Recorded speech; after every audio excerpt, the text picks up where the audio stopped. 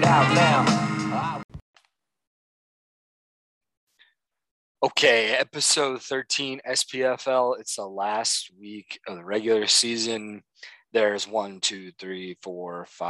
6 teams battling for 3 spots.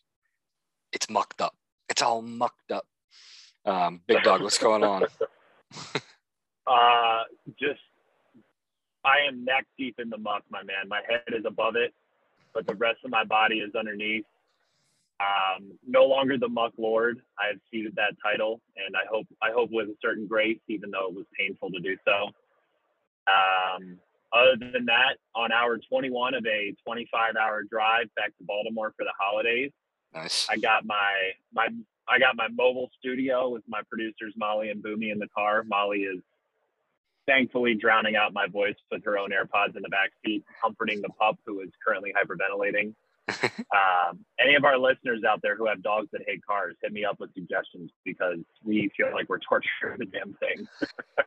We when we drove back with Otto, you gave me a little sneak peek of what the back seat looks like, but we got one of those things like a hammock almost for the back, and then we threw Otto's dog bed back there because he was always like real weird in the car too. He likes to stick his head out the window, but when we set up his bed and made him that like little cocoon, within like 15 minutes he just laid down.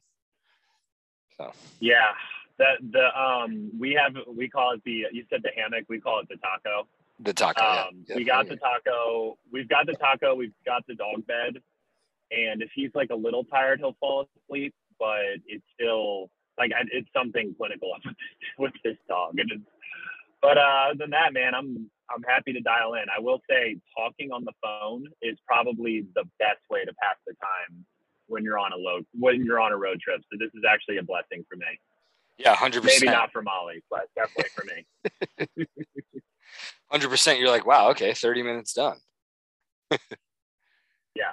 But before we get to our stuff for the week, just because it's a hot topic on the Slack, and I saw something that I was very glad about, which is a couple positive takes about Home Alone 3, which, in my opinion, has aged extremely well as a sequel. I mean, talking about Alpha Chad, Alex D. Lynn taking down 4 terrorists instead of Beta Cup Macaulay Culkin taking down the Sticky Bandits.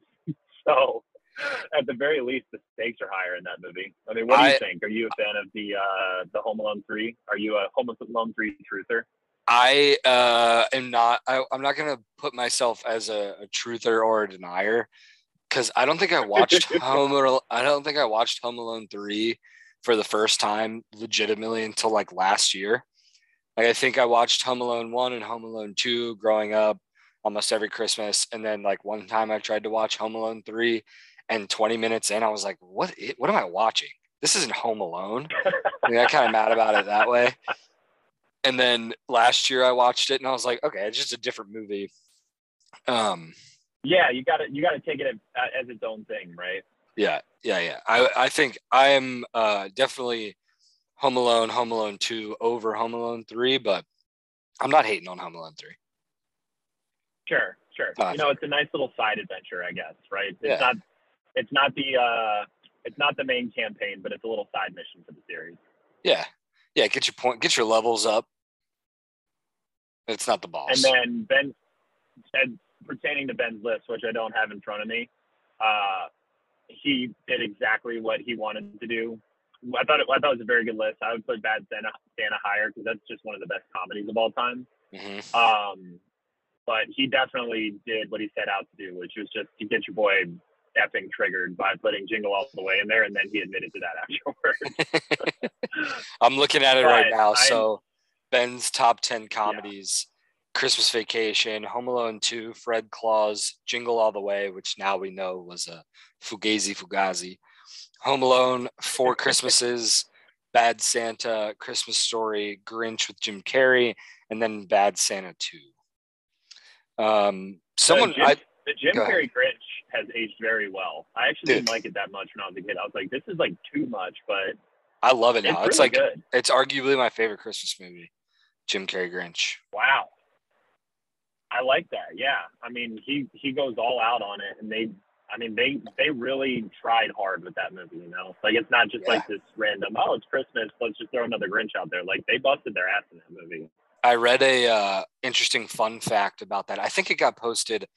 There's lots of chats now, so sometimes it gets lost. But I think somebody posted that Jim Carrey went before sometime in like the beginning of the filming of that. I think he went and was trained by like the CIA in like torture prevention or like how to like stay like normal during torture, because his costume and makeup would take like hours every single day, and it literally felt like torture to him.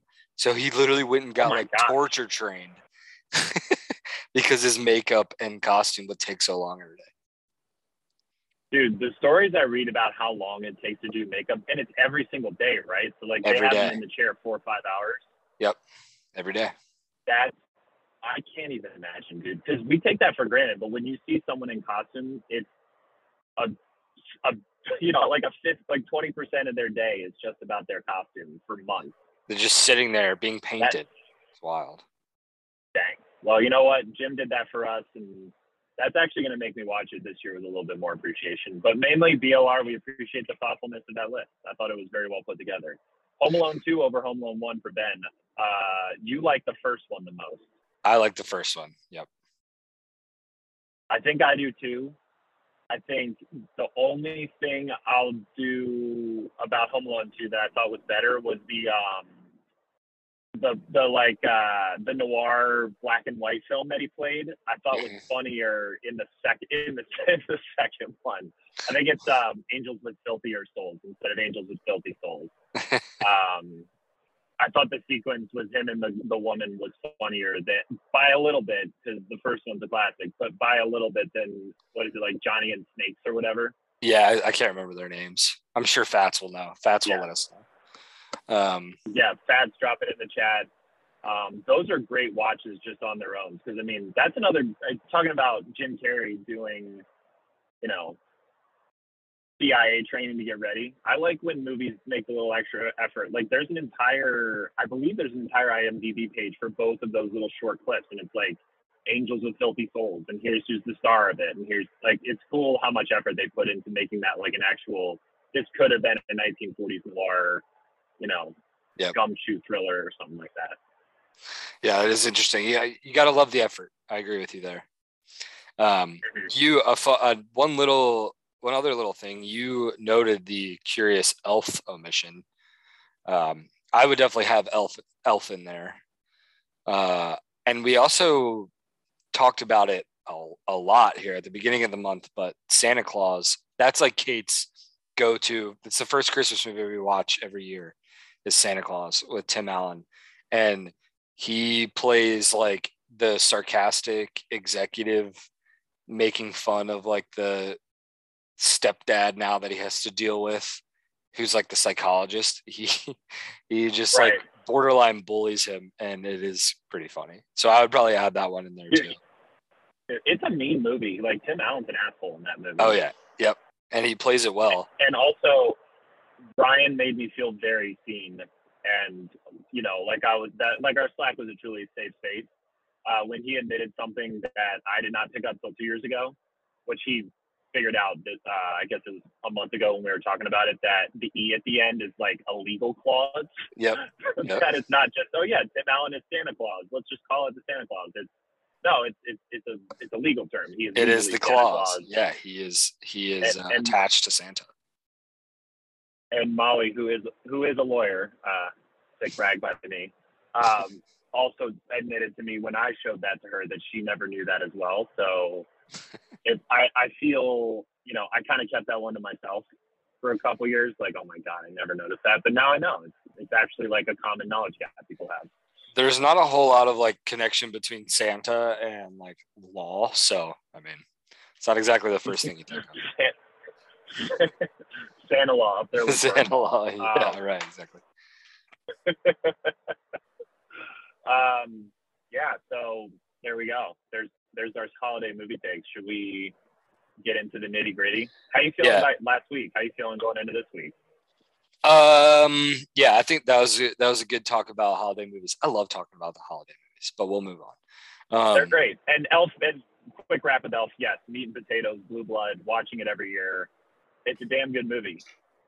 Yeah, you can expect if you call me on the phone over the next 2 weeks, there's about a 75% chance that I answer the phone. Buddy the Elf, what's your favorite color?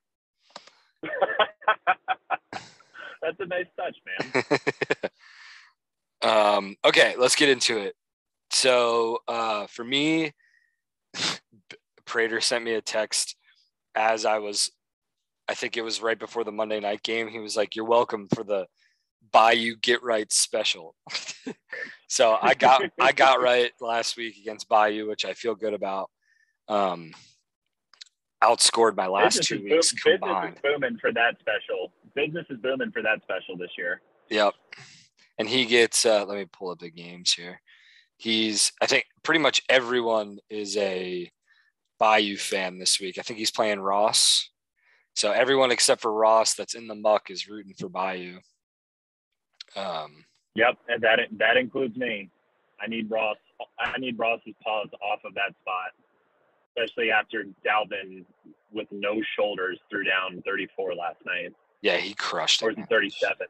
I told Jay, I gave Jake a take that it was the worst case scenario for Jack if Dalvin played, because then he's between a rock and a hard place of who to start, and one hit for Madison or for Dalvin could like ruin the game, because you get hurt again.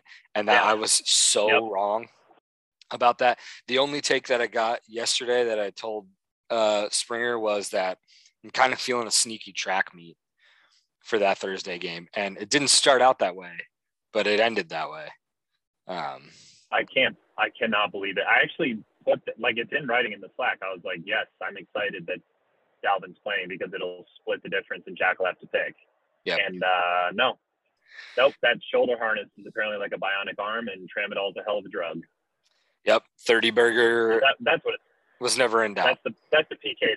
That's the PK that they shoot him up with, right? It's called Tramadol or something like that. I think so. I actually don't know for sure. But whatever Rodgers was on, do you remember? This is a deep cut, but do you remember a couple years ago? It was the season opener when he beat the Bears, and it was like this crazy comeback. And then after the game, he was like ball-eyed in his interview, going nuts. Yeah. Whatever he was on, that's what they put Dalvin. That's what they put Dalvin on last night. And it worked. That's for sure. It worked very well. GG to Jack. I'm sure nothing will go wrong for you this weekend, and you'll just cruise on by. The old 30 burger. The old Thursday 30 burger. Usually they just happen. Usually the Thursday 30 burgers just happen if you're playing me and you equip a defense in the game. That's usually what's been happening. Yeah. Jack broke that mold, and then I played a defense and got 0. So I don't feel great about that. I feel like I've made pretty good management decisions all year, and I was hyped up because Jake had Osborne, and I was like, I got to get a piece of this. And I thought, just logically in my head after them beating us, I thought that they were. I feel like Pittsburgh and New England kind of similar, like they get their swagger at the end of the year. And I expected them to just come out guns blazing, especially on defense. And Kirk and Dalvin Dalvin Moore just gashed them all game. Right. So. Yeah. I mean, yeah, it was a lot, man. Yeah. Speaking of managerial decisions, just an update so outside of what Dalvin did last night, where we're at as a franchise, it was I definitely had one of those last minute moments of craziness, making roster substitutions that were horrendous with 10 seconds on the clock to the 1 p.m. games last week. I also breathed, I wanted to win. I wanted Josh to get 45 on Monday night. But I breathed a sigh of relief when he ended up coughing out 6 points, because it was like, okay, there was no middle ground where my awful managerial decisions was sitting. Yeah. And so going into this week, I felt like I got all of the craziness out last week, and I'm just running with. It's a straightforward lineup as it could possibly get. Number 2, everything this week is finally the result of what I was going for in my trade with Doff and then Ross in successive trades. Rolling out Kamara, by the way, with no Ingram and no what's his name? Guy that catches passes, Ty Montgomery. And then George Kittle coming off, I believe, was it a 30 or a 40 burger? Yeah, I think he had 35. Yeah, 35. Yeah. So this, I mean, it all comes down to this week for us. If we win, we're in. And I sacrifice depth for studs, and this is going to be, I mean, this is it. The trade was for this, and will my studs come through? That's all I've got. There's no managerial decisions to make. My guys are my guys. Player guys. Seems like Mike Williams is on track. The only thing is that if Mike Williams is on track to play, he was in close contact with Keenan. And if he doesn't play, I'm just going to slot Guyton in, who played well last week with Keenan and Mike on the field, and it'll be one or the other. Yeah, they updated it at 12:45 today that he had another negative test today, so he should be fine. Cool. Then, yeah, my lineup is set. It's straightforward. Hunter Renfrow might be my favorite player in the NFL, and I never should have doubted Devontae, and he is just about as perfect a flex as you can ask for in a 12-team league. I agree with you that looking at the starting Burkhead and Kirk over Williams and Devontae, at least you can take solace in the fact that you just got beat either way. There was no gray. Yeah. Gravy dropped a shellacking on me and earned the win. There was no God, if I did this or that. It was just, you know what? Hats off to Gravy. Great win, keeping himself in contention, making himself the boogeyman at the bottom of the muck pile, and forcing me to just get the W and not count on other people this week. Yep. All right, good segue. So let's get into it. You want to go bottom to top or top to bottom? Let's go. Well, you got the notes. I'm in the car, so whatever way the wind's blowing for you, and I'll be your foil. I'll just provide my commentary. But this is your meat. This is your potatoes. You rock it, Strike. All right, we'll go top to bottom. So, what are you doing? Oh, okay. Sorry. Okay. All right, we'll go top to bottom. BLR to start us off. BLR is winning in. The Muck Lord. The newly minted Muck Lord. Yes, winning in. Pretty simple for BLR in that respect, but he can lose and is still highly likely to see the playoffs. If he loses a loss from you or Ryan or Sherrod, we'll get him in with his points for advantage. So I have him as highly likely to see Week 15 in the SPL Championship tournament. In terms of who to root for BLR, that gives him wanting Falco, Norse in the Father Bowl, which looks like a good bet right now. And then Bayou will be – Bayou pretty much makes everybody's root for list except for Sherrod, obviously, because he's playing him. But it's last week's Bowman. Everybody wanted Bowman to keep BLR at bay. This week, everybody wants Bayou to bury Sherrod, because if he doesn't win, he is out. So, BLR winning in. Losses from either Big Dog Ryan or Sherrod also gets him in. So it's looking pretty good for BLR, I would say. A lot would have to go wrong to have him slide down to the 7th spot. This season has just been a masterclass in patience for him. Yes. We have a narrative on the podcast of being very tough on BLR. I suppose I have a couple sound bites that would back that up. But hats off to him for trusting the points for, trusting the process, not doing anything to significantly blow up his team. And now here we are, the points for are about to cash in for him. It's looking very likely that he's going to be a big problem in the playoffs.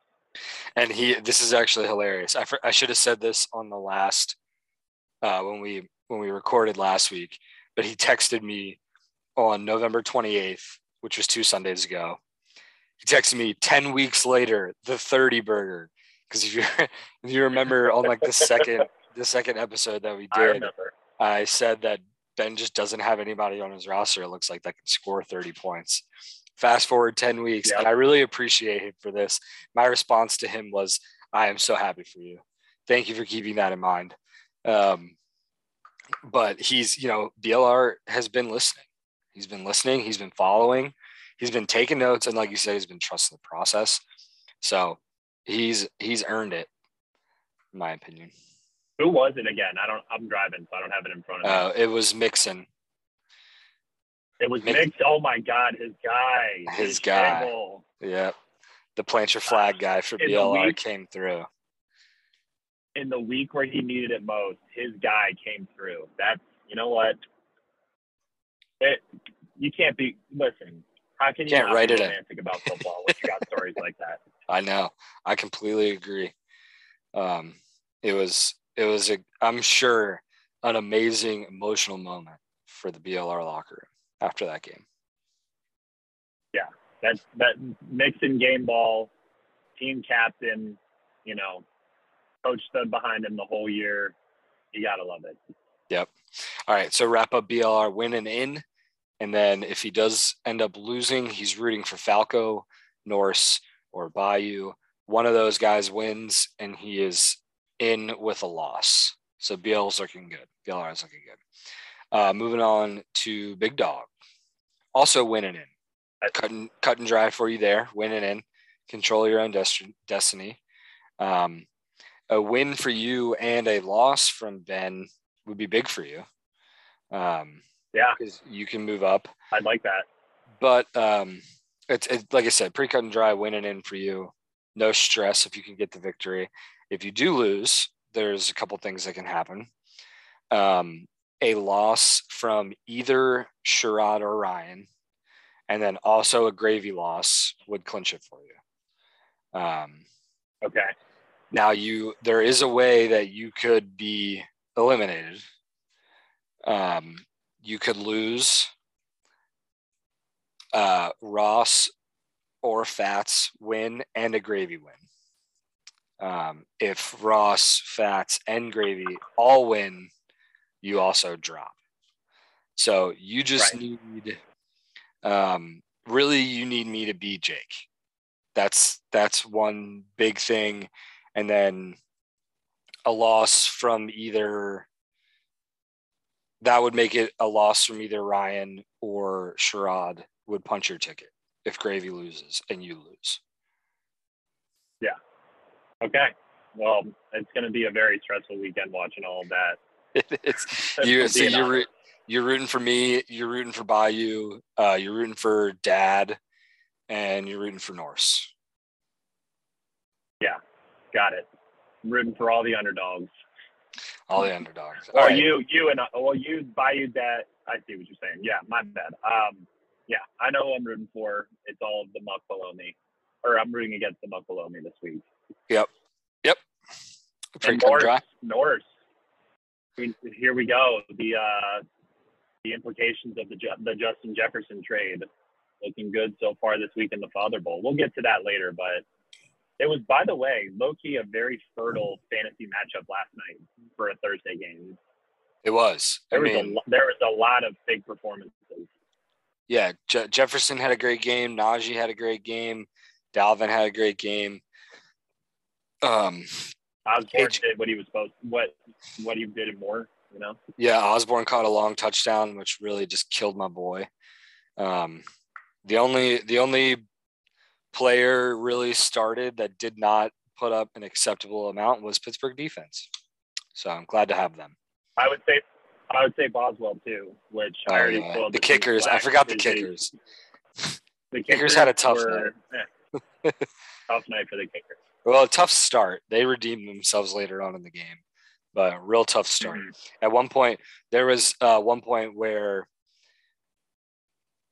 Joseph, the Minnesota kicker, he missed a field goal and then missed an extra point. So Ross had -4. And then it looked like Claypool fumbled. And at that point, he had only had like one catch for like 2 yards or something. So he had 0.7. So if Claypool would have fumbled that, both of those matchups would have been in the negative. And I was really excited to take a screenshot of that, but Claypool's knee was down. How much of an idiot is that guy, by the way? Dude, Benched in the first half for that dumbass God. Penalty. He makes it so easy. So easy. Like, he is just the perfect Steeler villain, man. Like, he has to be put in the doghouse. I'm sorry. If I was a fan, like, I know Tomlin needs all the horses he can get. Like, I'm sure he probably won't get benched or something like that, but like, he has to be taught a lesson. That was just absurd, dude. Like, that is zero awareness. Like, they would have had another play at the end of the game if he wouldn't have done that. It's one of the more egregious things I've seen that involves like a boneheaded celebration. That's about as bad as it gets. Yeah. I didn't watch the Talking Heads this morning. Sometimes I do, sometimes I don't, but I didn't watch them this morning, but I'm curious to hear what the Talking Heads on afternoon sports TV had to say about it. I'm sure Dan Orlovsky was probably sweating. He was so mad about it. He's good. But yeah, Claypool, easy villain. Love that the tradition of diva wide receivers that on the Steelers continues. There must always be a Stark in Winterfell. There must always be a diva wide receiver in Pittsburgh that we all hate. Agreed. Good metaphor, or a good comparison. All right, let's move on to Fats to wrap you up, Big Dog. You're rooting for Strikes. You're rooting for Bayou. You're rooting for Dad. You're rooting for Norse. Those are your guys. Got it. Two dogs and two favorites. That's good. That gives me good odds. I get a coin flip weekend if I lose. Yep. All right, Fats. Congratulations to Fats on his baby girl, Letty. Letty Scott has entered the building. I have had the privilege of seeing little Letty over FaceTime. She's super cute. Nice head of hair. Good set of lungs for sure. So congratulations, big time to Fats. Congratulations, Fats. Congratulations, man. That's really special. Excited to see him navigate through fatherhood here early on. It'll be fun. So for Fats, it's not exactly winning in, but it's about as close as you can get it.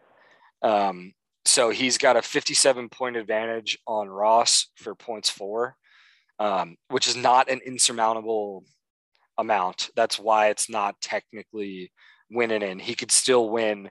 Ross outscores him by 57 points, and that would put Ross in even with a Fats win. So it seems highly unlikely. However, Fats' roster is pretty dinged up. I think what's more likely to happen is Fats produces like a big time dud and Ross has a overachieving week. Think about Fats scoring like 75, like what he scored that last week. He scores 75 and then Ross puts up 130 and that does it. So that's the possibility for Ryan, as long as he puts up, 100, 110, he's pretty safe from that. And that would make it win it in from him. So if he does lose, there's a few scenarios. The biggest one is Ross Gravy, Falco, big threats to Fats. For Ross, if he wins and Fats loses, obviously that puts Ross in front of him. A loss and a Gravy win would put Gravy ahead of him. And a loss and Falco outscoring him by 36 points. Ryan's got a 36-point lead on Falco right now, but a loss and Falco outscoring him by 36 puts Falco ahead of him as well. So it's pretty complicated for Fats. He can get in with a loss. He just needs all the guys below him to lose. Specifically Gravy. Gravy is like the one that if he loses and Gravy wins, he automatically, there's no catching Gravy for Fats right now. So that would be a big one if Fats were to get the L. Right. Otherwise, he needs Ross to lose too. and Falco. Gotcha. Yeah, I mean, we'll get to the analysis when we do our picks, but that roster is pretty strung out this week. We got the news today that DeAndre Swift likely isn't going to play. I don't know if you've seen any updates on that. He's going to need some help this week. Yeah, I think so too. Let me look. I looked yesterday. Still questionable, but yeah, Dan Campbell, unlikely Swift plays versus Broncos. So unlikely that Swift is going to go. That's a hit because now he's got to start David Johnson, which sucks ass. Big dog Ring of Honor member.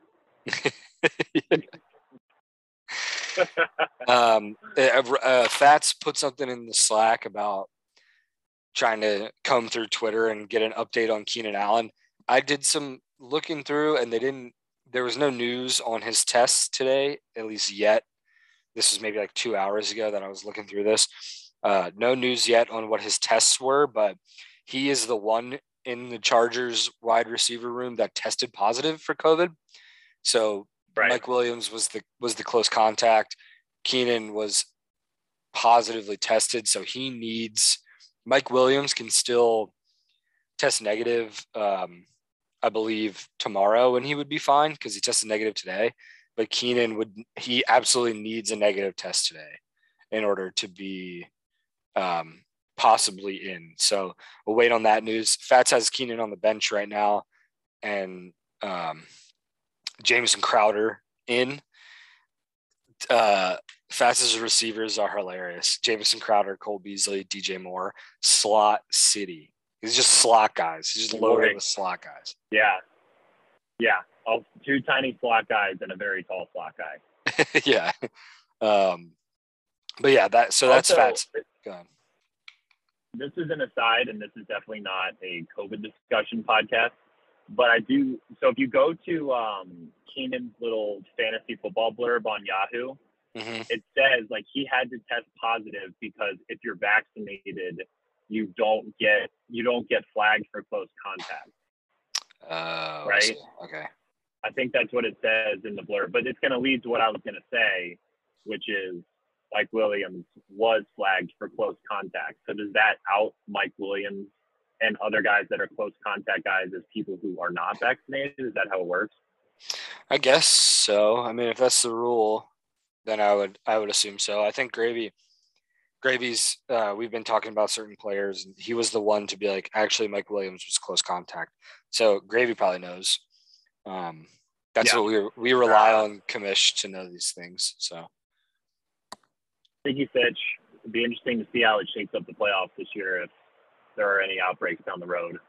Knock on wood, definitely never wishing that on a single player or a single franchise in this league. It would be brutal. But I did notice the wording of Keenan's that it said that, and then realized that that's what it might mean for a player if it is a close contact flag. Yep. But yeah, Same. Mike's on track anyway, so he's on track. Who's next, Falco? I will Shiraz's next, but I'll say, I would hate to see anybody get affected in the playoffs, by COVID, being on the COVID list, except for BFS. Except for that. Oh man, that would be terrible. Anyway, wrap up Fats. So wrap up Fats.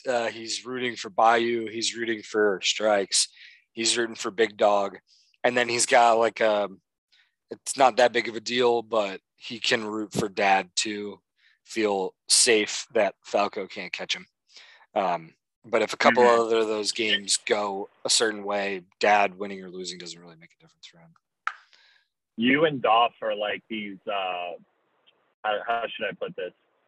You're like these merciful overlords this week where it's like, please just bless us with beating your opponent. Like us muck people who are rooting against your opponents are like, please bless us.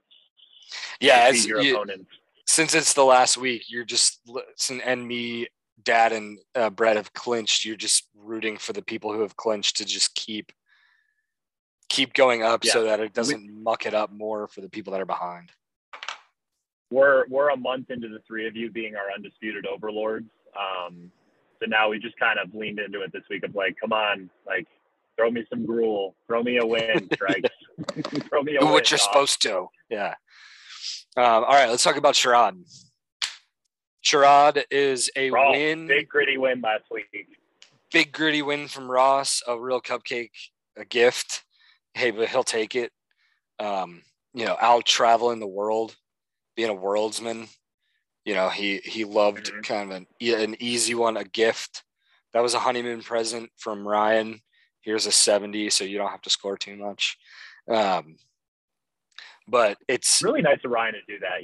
It's a great little gift for a man's honeymoon. Yep. I will say it's pretty clear cut for Ross. He needs a win, and then he needs losses from either Ben, you, or Ryan.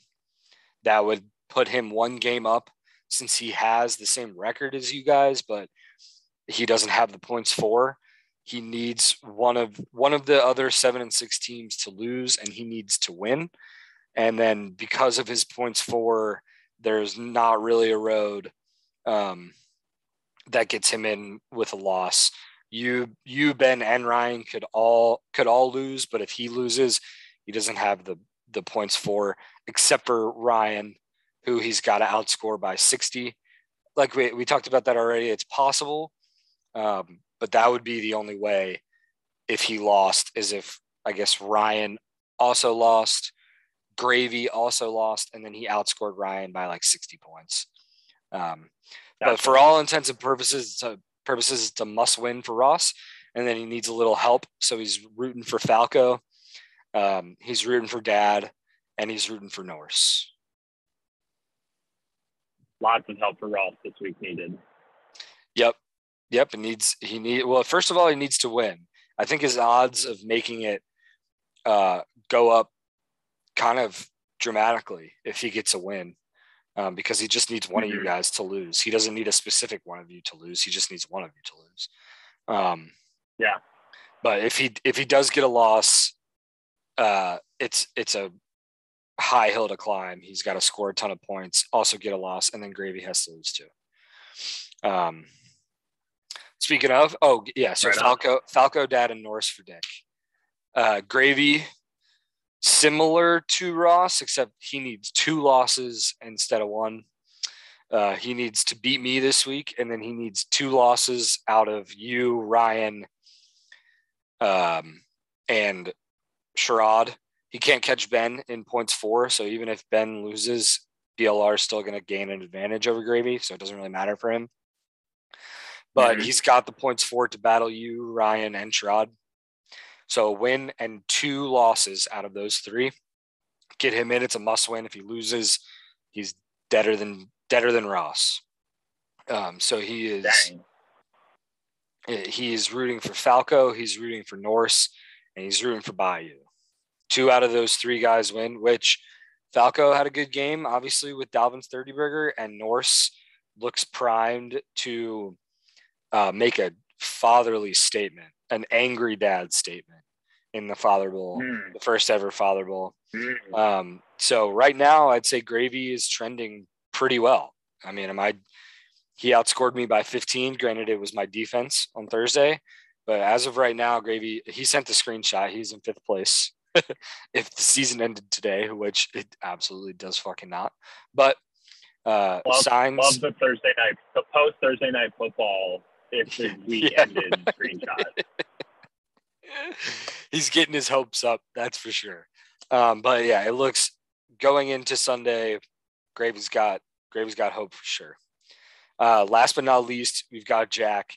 He really needs, he's obviously the one that needs the most help, but not only he needs losses, not only does he need to win, but he needs like a nuclear week, which Dalvin gave him 35. So he's got the foundation for that with a 30 burger, but he needs like really like a 150, 160 plus week. And then he needs Ryan, Sherrod, and Gravy all to lose. So he needs a nuclear win, 150 plus, and then Ryan, Sherrod, Jake to lose. So Jack is rooting for a massive week from his guys, and then also he's rooting for Norse, he's rooting for Bayou, and he's rooting for Strikes. Got it. And that's it, man. That's your Very scenario. buckish. Nothing was really settled last week except BLR. Yeah. Not, cementing a spot. Yep. Essentially, it's cementing a spot.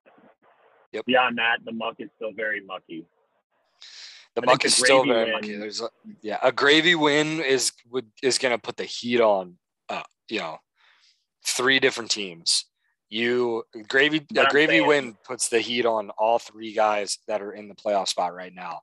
Because if Gravy wins, it kind of becomes a must win in order to keep your spot. Yeah, and that's what I'm saying is last week, again, shellacking by Gravy on me was very consequential for the entire league because it keeps a very dangerous points for in the running as opposed to being eliminated, with a nice little consolation prize of points for. Gravy is now just as dangerous this week as BLR was last week. Yeah, it was timely. That's where it was timely for him. Yeah. That's for sure. It was a timely blow up 150 week. I think he's got a shot to put up another big week this week too, just looking at his matchups. But we'll see. We're going to try and keep Gravy at bay.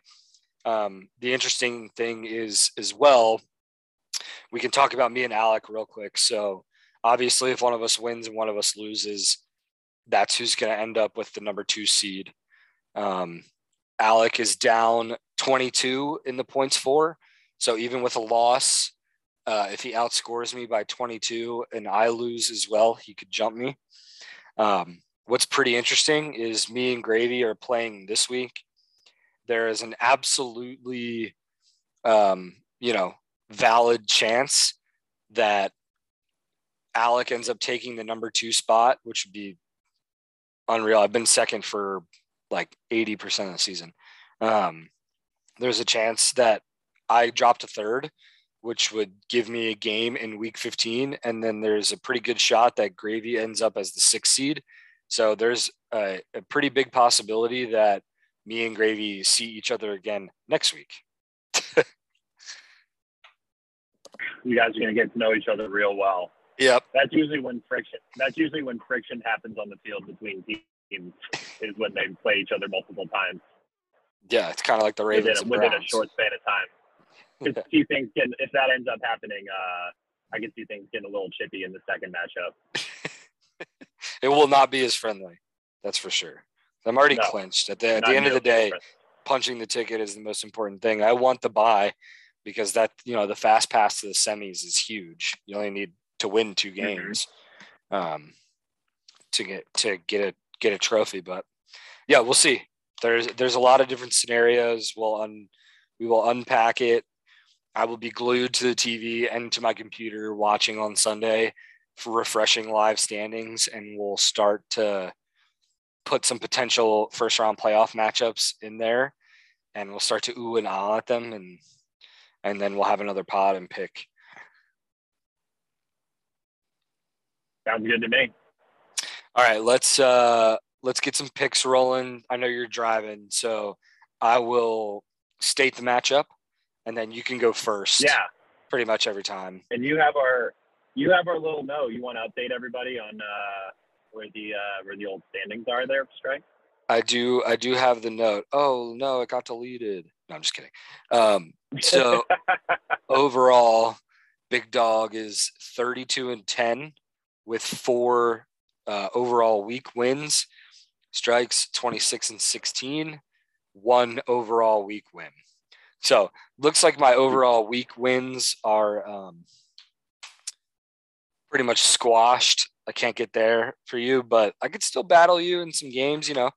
One game is a 1 win, and your loss is a 2-point swing. So there's room to make up here. You are very much in it. The week thing is more fun in the week, but I think the overall record is what's important because it's like when you're betting, right? When you're keeping track of your bets. Yep. You don't care about how you did on like NFL week 2. You care about after 17 weeks, what was your bets that you hit and your bets that didn't hit. So Yeah, you're looking I'm at very intrigued by the overall record. Okay, so it should be noted now with a serious sample size, the podcast has been about as accurate as you could hope for in making picks in this league. I agree. There's also I thought about that too, but I was like, you know what?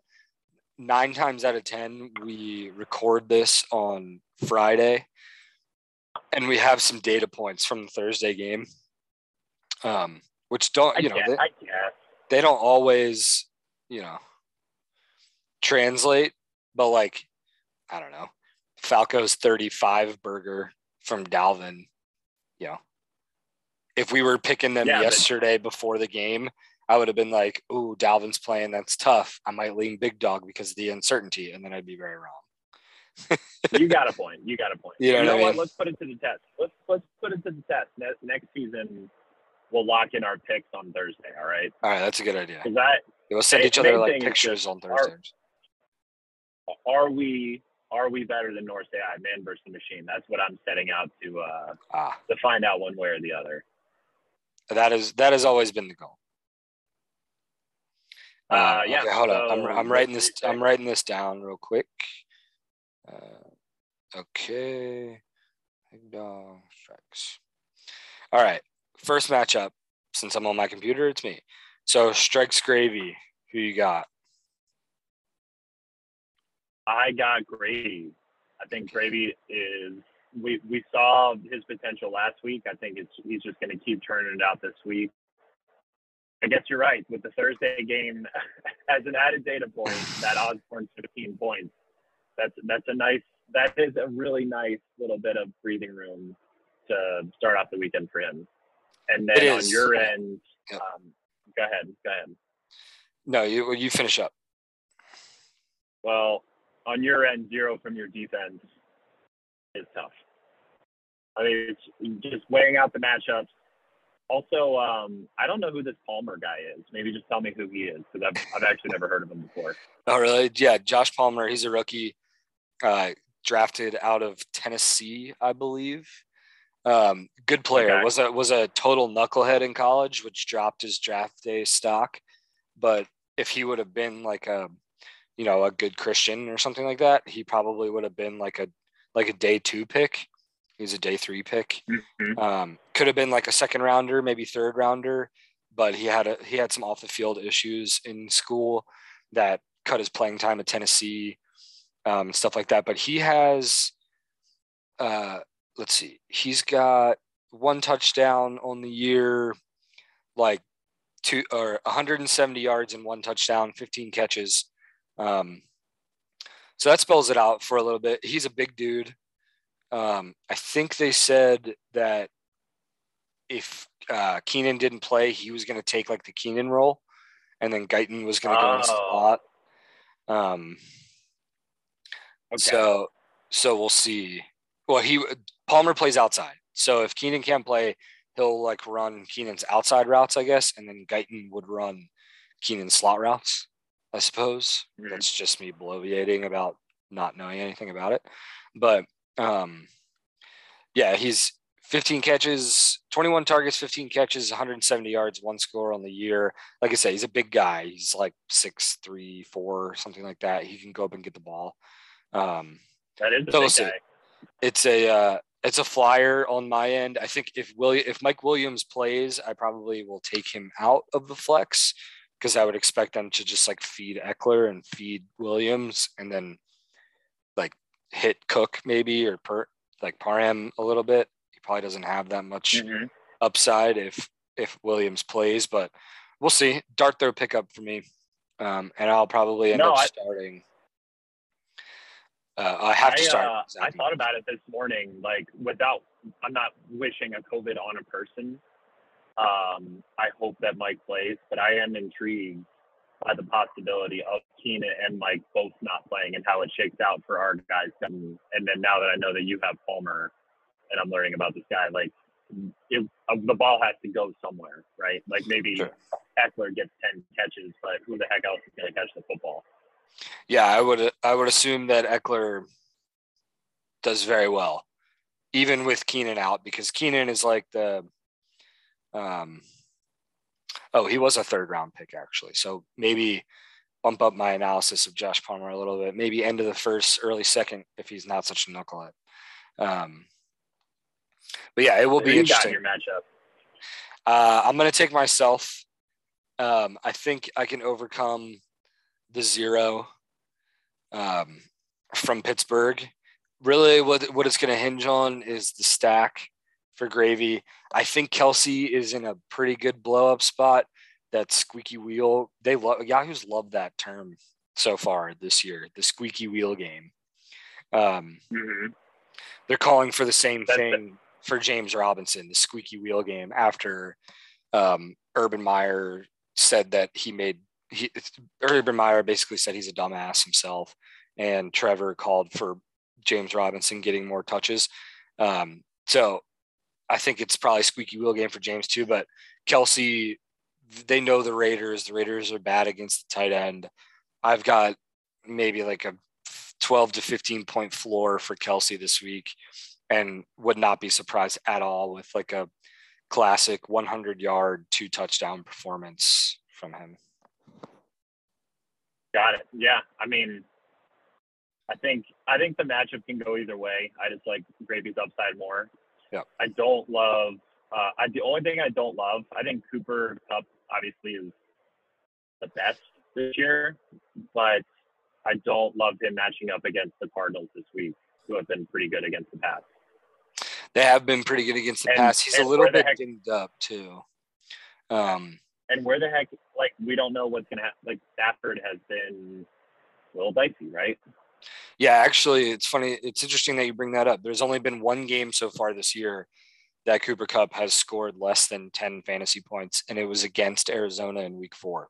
He tied his yearly total in targets on a weekly basis. He had 13 targets, which is the most he's had.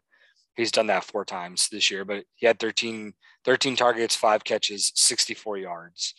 So that's the only team that's been able to keep Kupp like in check, really. Green Bay did an okay job. We still almost had 100 yards, but we'll see. It's a different team that the Rams have right now. They're using Jefferson more. They've obviously got OBJ. So maybe that opens up Kupp a little bit more, but that's ultimately why I'm taking myself, is because even with Kupp against Arizona, I still think he's pretty matchup proof.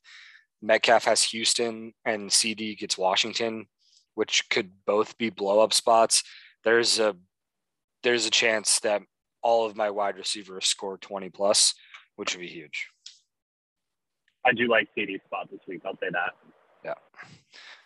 Okay. So Strikes Gravy. Big Dog has Gravy. Strikes has Strikes. All right. Who you got in Bayou Dick Loss? Hang on one sec. All right, I'll give you the data. So Greg Joseph, even with -4 to start out the game, put up 9, and then Claypool put up 13.5. So their projections are within. Yeah, great. He was projections negative at one point in the game. Yeah, he would have had like a huge day for a kicker. Ross has to be pissed.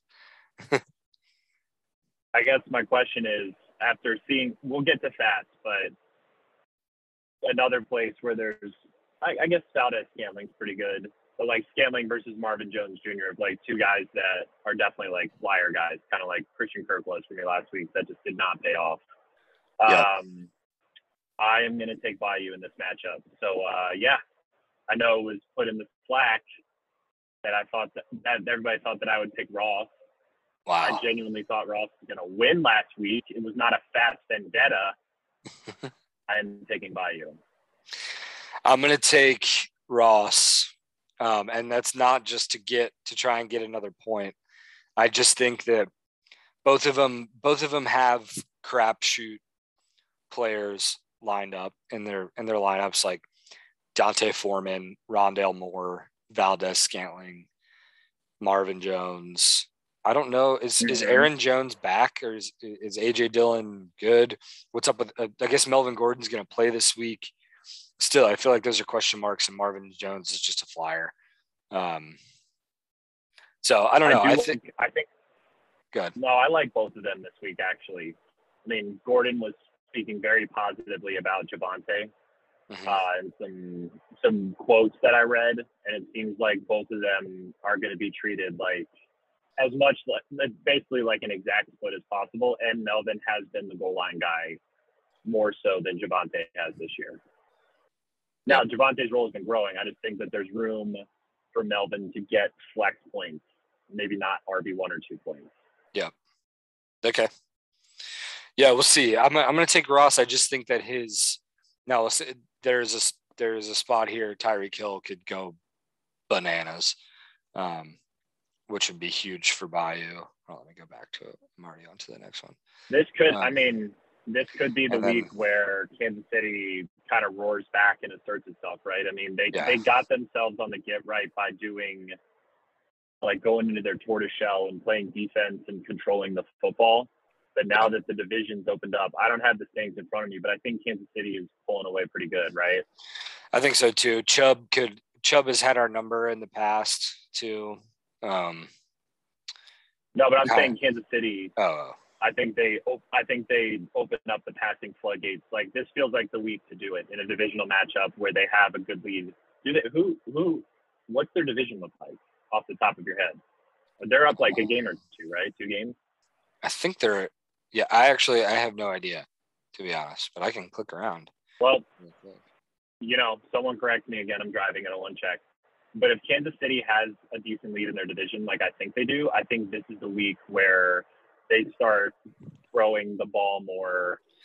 Like you said, Kelsey's a squeaky wheel. Maybe that just inspires just a passing onslaught this week. Whether or not Mahomes turns it over like he was earlier in the season. Yeah, they're just going to air it the fuck out.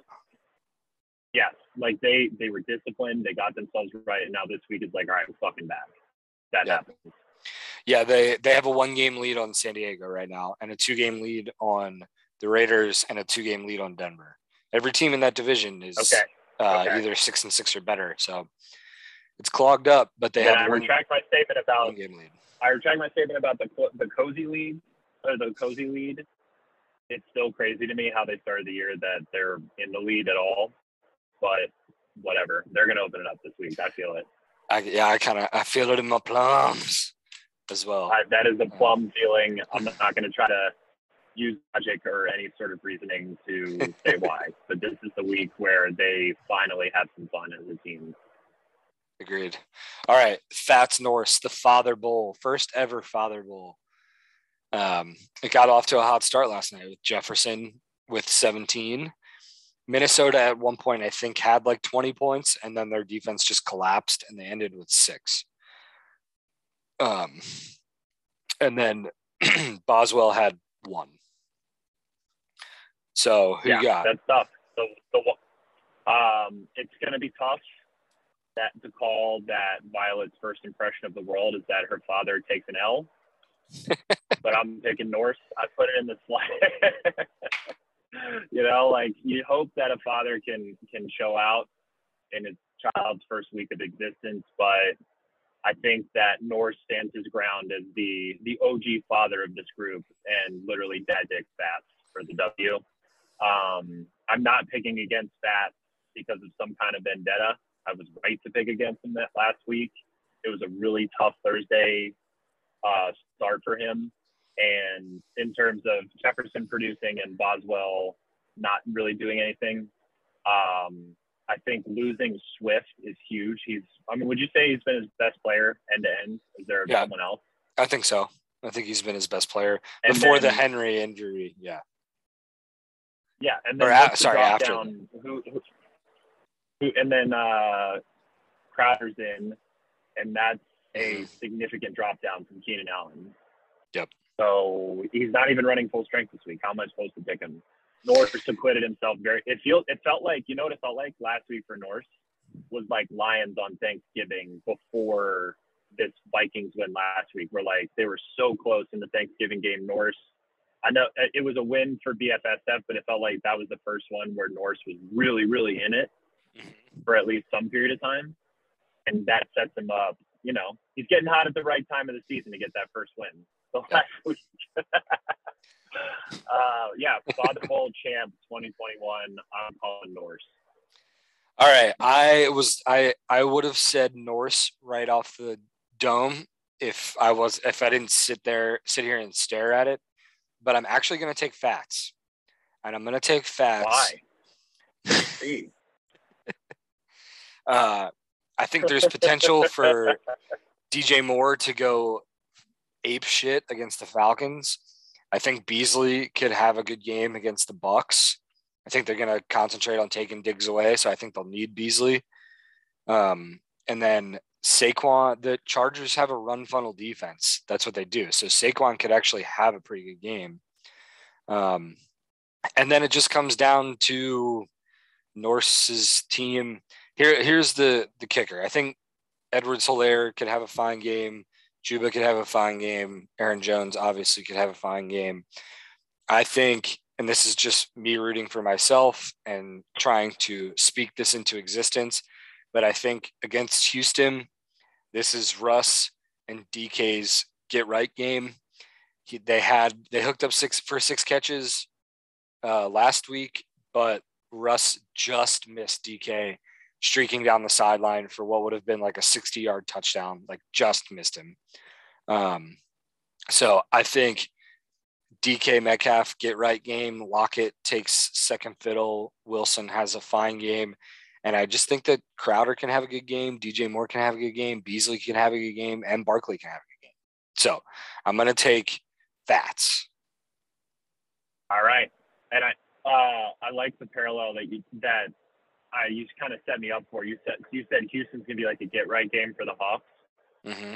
So Houston's kind of like the Bayou of the NFL.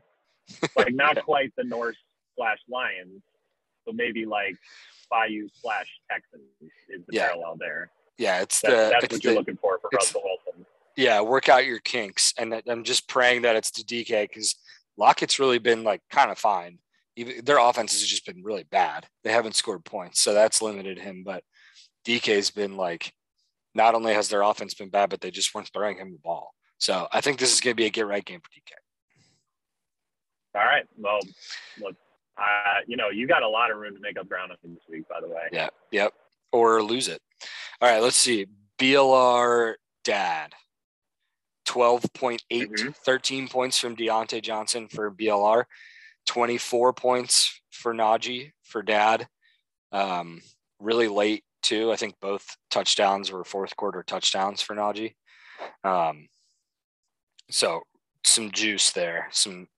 I think we'll call it garbage. No, it's not really garbage because they had a chance to win the game, but it was just late heroics for Najee there. So who you got? Who are you picking? Oh, you want me to go first? Okay. Yeah, you go first on this one. I'm going to take it's actually close. It is. This is a very good matchup. Very good matchup. I'm going to take dad. Fuck. Damn it. I'm going to take dad. I feel like I can just feel it. It's imminent that I'm going to end up in third place after being in second place for like 10 straight weeks. You've been feeling yourself like sucked towards it, right? Yes, I have been. I've been feeling myself sucked towards the muck. It's really what it was is those 2 like 65-point weeks. God, fucking damn it. Before those 2 weeks, I was 20 points away from Brett. I've just been chipping away at that point differential between me and Brett, hoping that I could potentially catch him. And then I have 2 dud weeks, and now I feel like I'm going to end up in third place. But I'm going to take dad. Eckler and Gibson, I think, are just set up to have good games. Cooper could have a good one. Ayuk could have a good one with all their running backs banged up. Kareem Hunt is like, I just don't know. I think our linebackers top 5 run defense this year. We are, and our linebackers I think are playing pretty well, especially recently. And then Ben just has that one dart throw kind of with Van Jefferson. We'll see. And then dad has a layup with his defense, Denver versus Detroit, whereas Tampa Bay is playing Buffalo. Right. So, and then Herbert as well. Like, we'll see. He's kind of guarded himself with what the Chargers are going to do because he has Herbert and Eckler. So I see a big week from Dad. So I'm taking Dad. He might have my favorite non-CFSF roster top to bottom this week. Not a hot take since he's the second best team in the league. Yep. But even just like what the week has for him, the only spot just based on how things have gone this year, I love Sutton. Yeah. You know, Ayuk is on a team that's getting better. He was inconsistent in the middle of the year. He at least has a shot. I don't love Sutton, man. And I can't pull up the results, but he's had a couple spotty weeks. But I am picking Goff because this could be an all-time quarterback running back stack. Yeah, it could be. I mean, that is about as smashing as it gets with one option out and a lead quarterback and the number one running back in football against a bottom 5 football team. Yeah, they could easily go 50 plus between those two. I'm in fact counting on it. I think it's pretty likely actually that they get 50 plus. And that alone, I mean, you got Gibson in the flex who he could start on any of our teams pretty much, except for Brett. Yep. So that is the least amount of uncertainty in the flex in the entire league. Potentially. Agreed. Like, I'd have to look again, but I love Gibson's volume and another team that's trending up. And that's all I got. I think it's going to be Goff. All right. Big dog Falco. Who are you picking? You picking yourself, or are you going with Dalvin's 35? I am picking myself, and I'm betting on Kamara matching that Dalvin with the week that I traded him for. If there was ever a week for this trade to pay off, it is this one.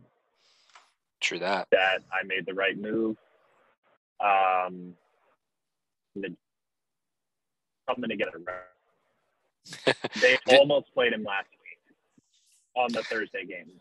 The only thing that could kill you is if Taysom vultures. That's the only thing that's going to kill you. Sure. That's true. Taysom did take away from Mark Ingram last week. But here's what's going for him this week. In terms of his health, he practiced yesterday and Wednesday and had no setbacks. Like I said, he almost played last Thursday and then had 10 days rest on top of that. Mm-hmm.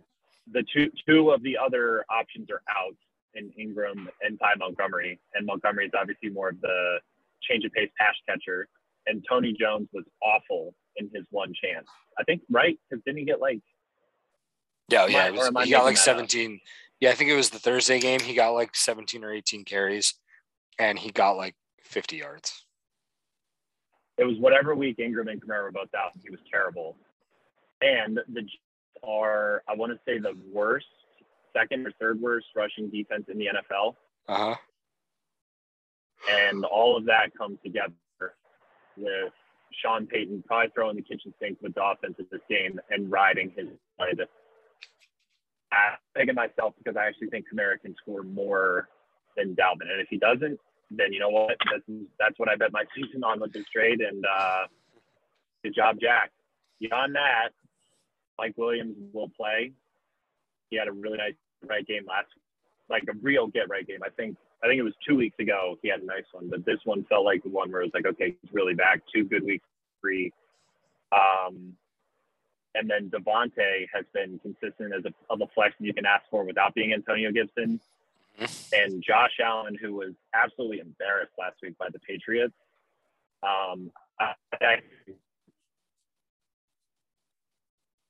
But the game, he's been pretty. He's had 211 points. I don't know. I think Josh's going to be fine. Renfro's been consistent. And Drake broke his ankle. And George Kittle is coming off a 35-pointer. So I actually really like my spot this week. I think you've convinced me. I was ready to take Jack, and I think I'm going to take you. I'm taking Big Dog. Do it, man. I'm taking should, Big Doug. I like like- Hopkins versus Ramsey is always like, a great matchup. Hopkins can get the best of him a little bit, but never for like a big game. It's like if you score a touchdown versus Ramsey, it's like, yeah, fuck you. Chase hasn't been the same. And then, Mitchell, the Eli boys, I don't know. They could have good games. They could have bad games. Pitts seems like he has a tough matchup with Carolina. So I'm going to go Big Dog. And Pitts against Kittle. Kittle's going to be the better tight end by 5 points in any given week if they're both having good games. Yep. As inconsistent as his offense has been. By the way, you should leak it to the group. Legal leaker. You should leak to the group that we're both picking against Falco this week. Despite the Thursday night onslaught from Dalvin, we have an interview leak. I will. I'll do it right now. Get people ready. Hold on, I'm doing also, Matt Gay. I almost benched him for Bobby Gould last week, and then I saw online like Matt Gay, number one kicker pick of the week. I was like, oh crap, okay, I'll put him in, and he got me 17. So nice. Feeling good about that start this week too. Cool. All right, let's go Big Dog. Yeah. All right, and then last but not least, the only matchup that really has no effect on anyone, HTA, BFSF. They're projected within a point of each other. Brett got 3 points from Tyler Conklin. HTA had no one. Brett has some bye week blues here in week 14 with JT down. So he had to start 2 tight ends. And who you got? I kind of love Fournette against Buffalo this week. I'm not just going to say, oh, BFSF because he's the best. Like, I'll actually give real analysis. Fournette is in a great spot this week against Buffalo's defense. They've been getting absolutely trounced on the ground. Yeah. Let's just say it. Everybody knows it, but let's just say it. They lost a football game last week where there was 3 passes by the winning team. 3. Yep. Jonathan Taylor took a steaming dump on them. And now Leonard Fournette, who might be, I don't know, 3rd or 4th hottest running back in football, is lined up against him this week. What's the guy's name? Tre'Davious White? Yeah, he's out. I think he tore his ACL, maybe. And I know that doesn't have to do with their run game, but those things, like, you shift things around to cover for holes. And Fournette has been having an excellent year. If there's ever another smashy kind of look, low key, in a game that isn't going to be a blowout, but Fournette is absolutely going to get his. On the other side of that, Buffalo's run offense has been pretty desolate this year. Mm-hmm. So I know that it doesn't cancel it out. We'll see, and then we'll see if Debo plays. I do this every week. I'm thinking Brett, I'm going to be a little more nervous if Debo does not play because there's a big red Q by him right now. Yeah, did not practice for Thursday. No update on him so far today. But yeah, that's a big hit. He's got to start. He doesn't have anybody to start if Debo doesn't play. He doesn't have another wide receiver.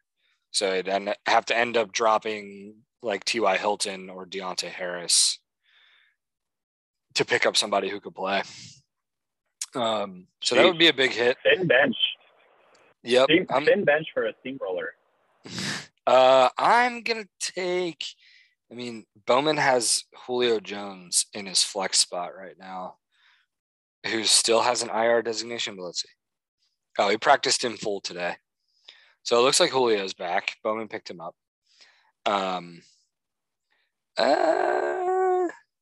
Yeah, I'm with you on Debo, on the Debo thing, but I think it's probably pretty close. I'll take Bowman because I think let's just ride. We both agree that Kansas City could go absolutely ham this week, and he's got Mahomes. So Mahomes could throw up like a revenge game too. Brett had Mahomes, so this is a revenge game. Mahomes with a 35, 30 burger, and then the rest of the roster doing what it's supposed to. Brett's just more has bye week blues of no Debo. I'm gonna take HTA. Okay, you are pushing all of your chips in this week on trying to catch me off the pick. I am. It's gonna be make or break. Dang. So you want to run through those again? Yep. Okay. So strikes gravy. Big dog has gravy. Strikes has strikes. Bayou, Dick loss. Big dog has Bayou. Strikes has Dick loss. Fats Norse. Big dog has Norse. Strikes has Fats. BLR dad. Big dog has dad. Strikes has dad. Big dog Falco. Big dog has big dog. Strikes has big dog. HTA BFSF. Big dog has BFSF. Strikes has HTA. So we've got 4 out of 6. Wow. 4 out of 6 matchups where we have different teams. So I'm either going to get real close or I'm going to get real far. Embrace debate, Skip. Yeah. Cool, man. Well, enjoy the rest of your drive. Appreciate you hopping on while you're in the car. I'm glad to distract you for a solid hour plus on your ride. You're that much closer. Thank you. Appreciate that, Strike. Yeah. And we will reconvene. Can we reconvene next week? Absolutely. And in the meantime, everybody's got homework. Watch Home Alone 3 if you haven't yet. Yes. Pro Home Alone 3 group. All right. And that includes you, Strikes. You got to give it a new watch, a new viewing with fresh eyes. All right. I will. We'll watch it tonight. Kate, are you down to watch Home Alone 3 tonight? She said sure. So we're confirmed. Cool. We can aggregate rating thing in the movie review Slack. All right. Sounds good. All right, man. Have a good drive. All right. Let us know when you get to Baltimore. Catch you later. All right. Bye.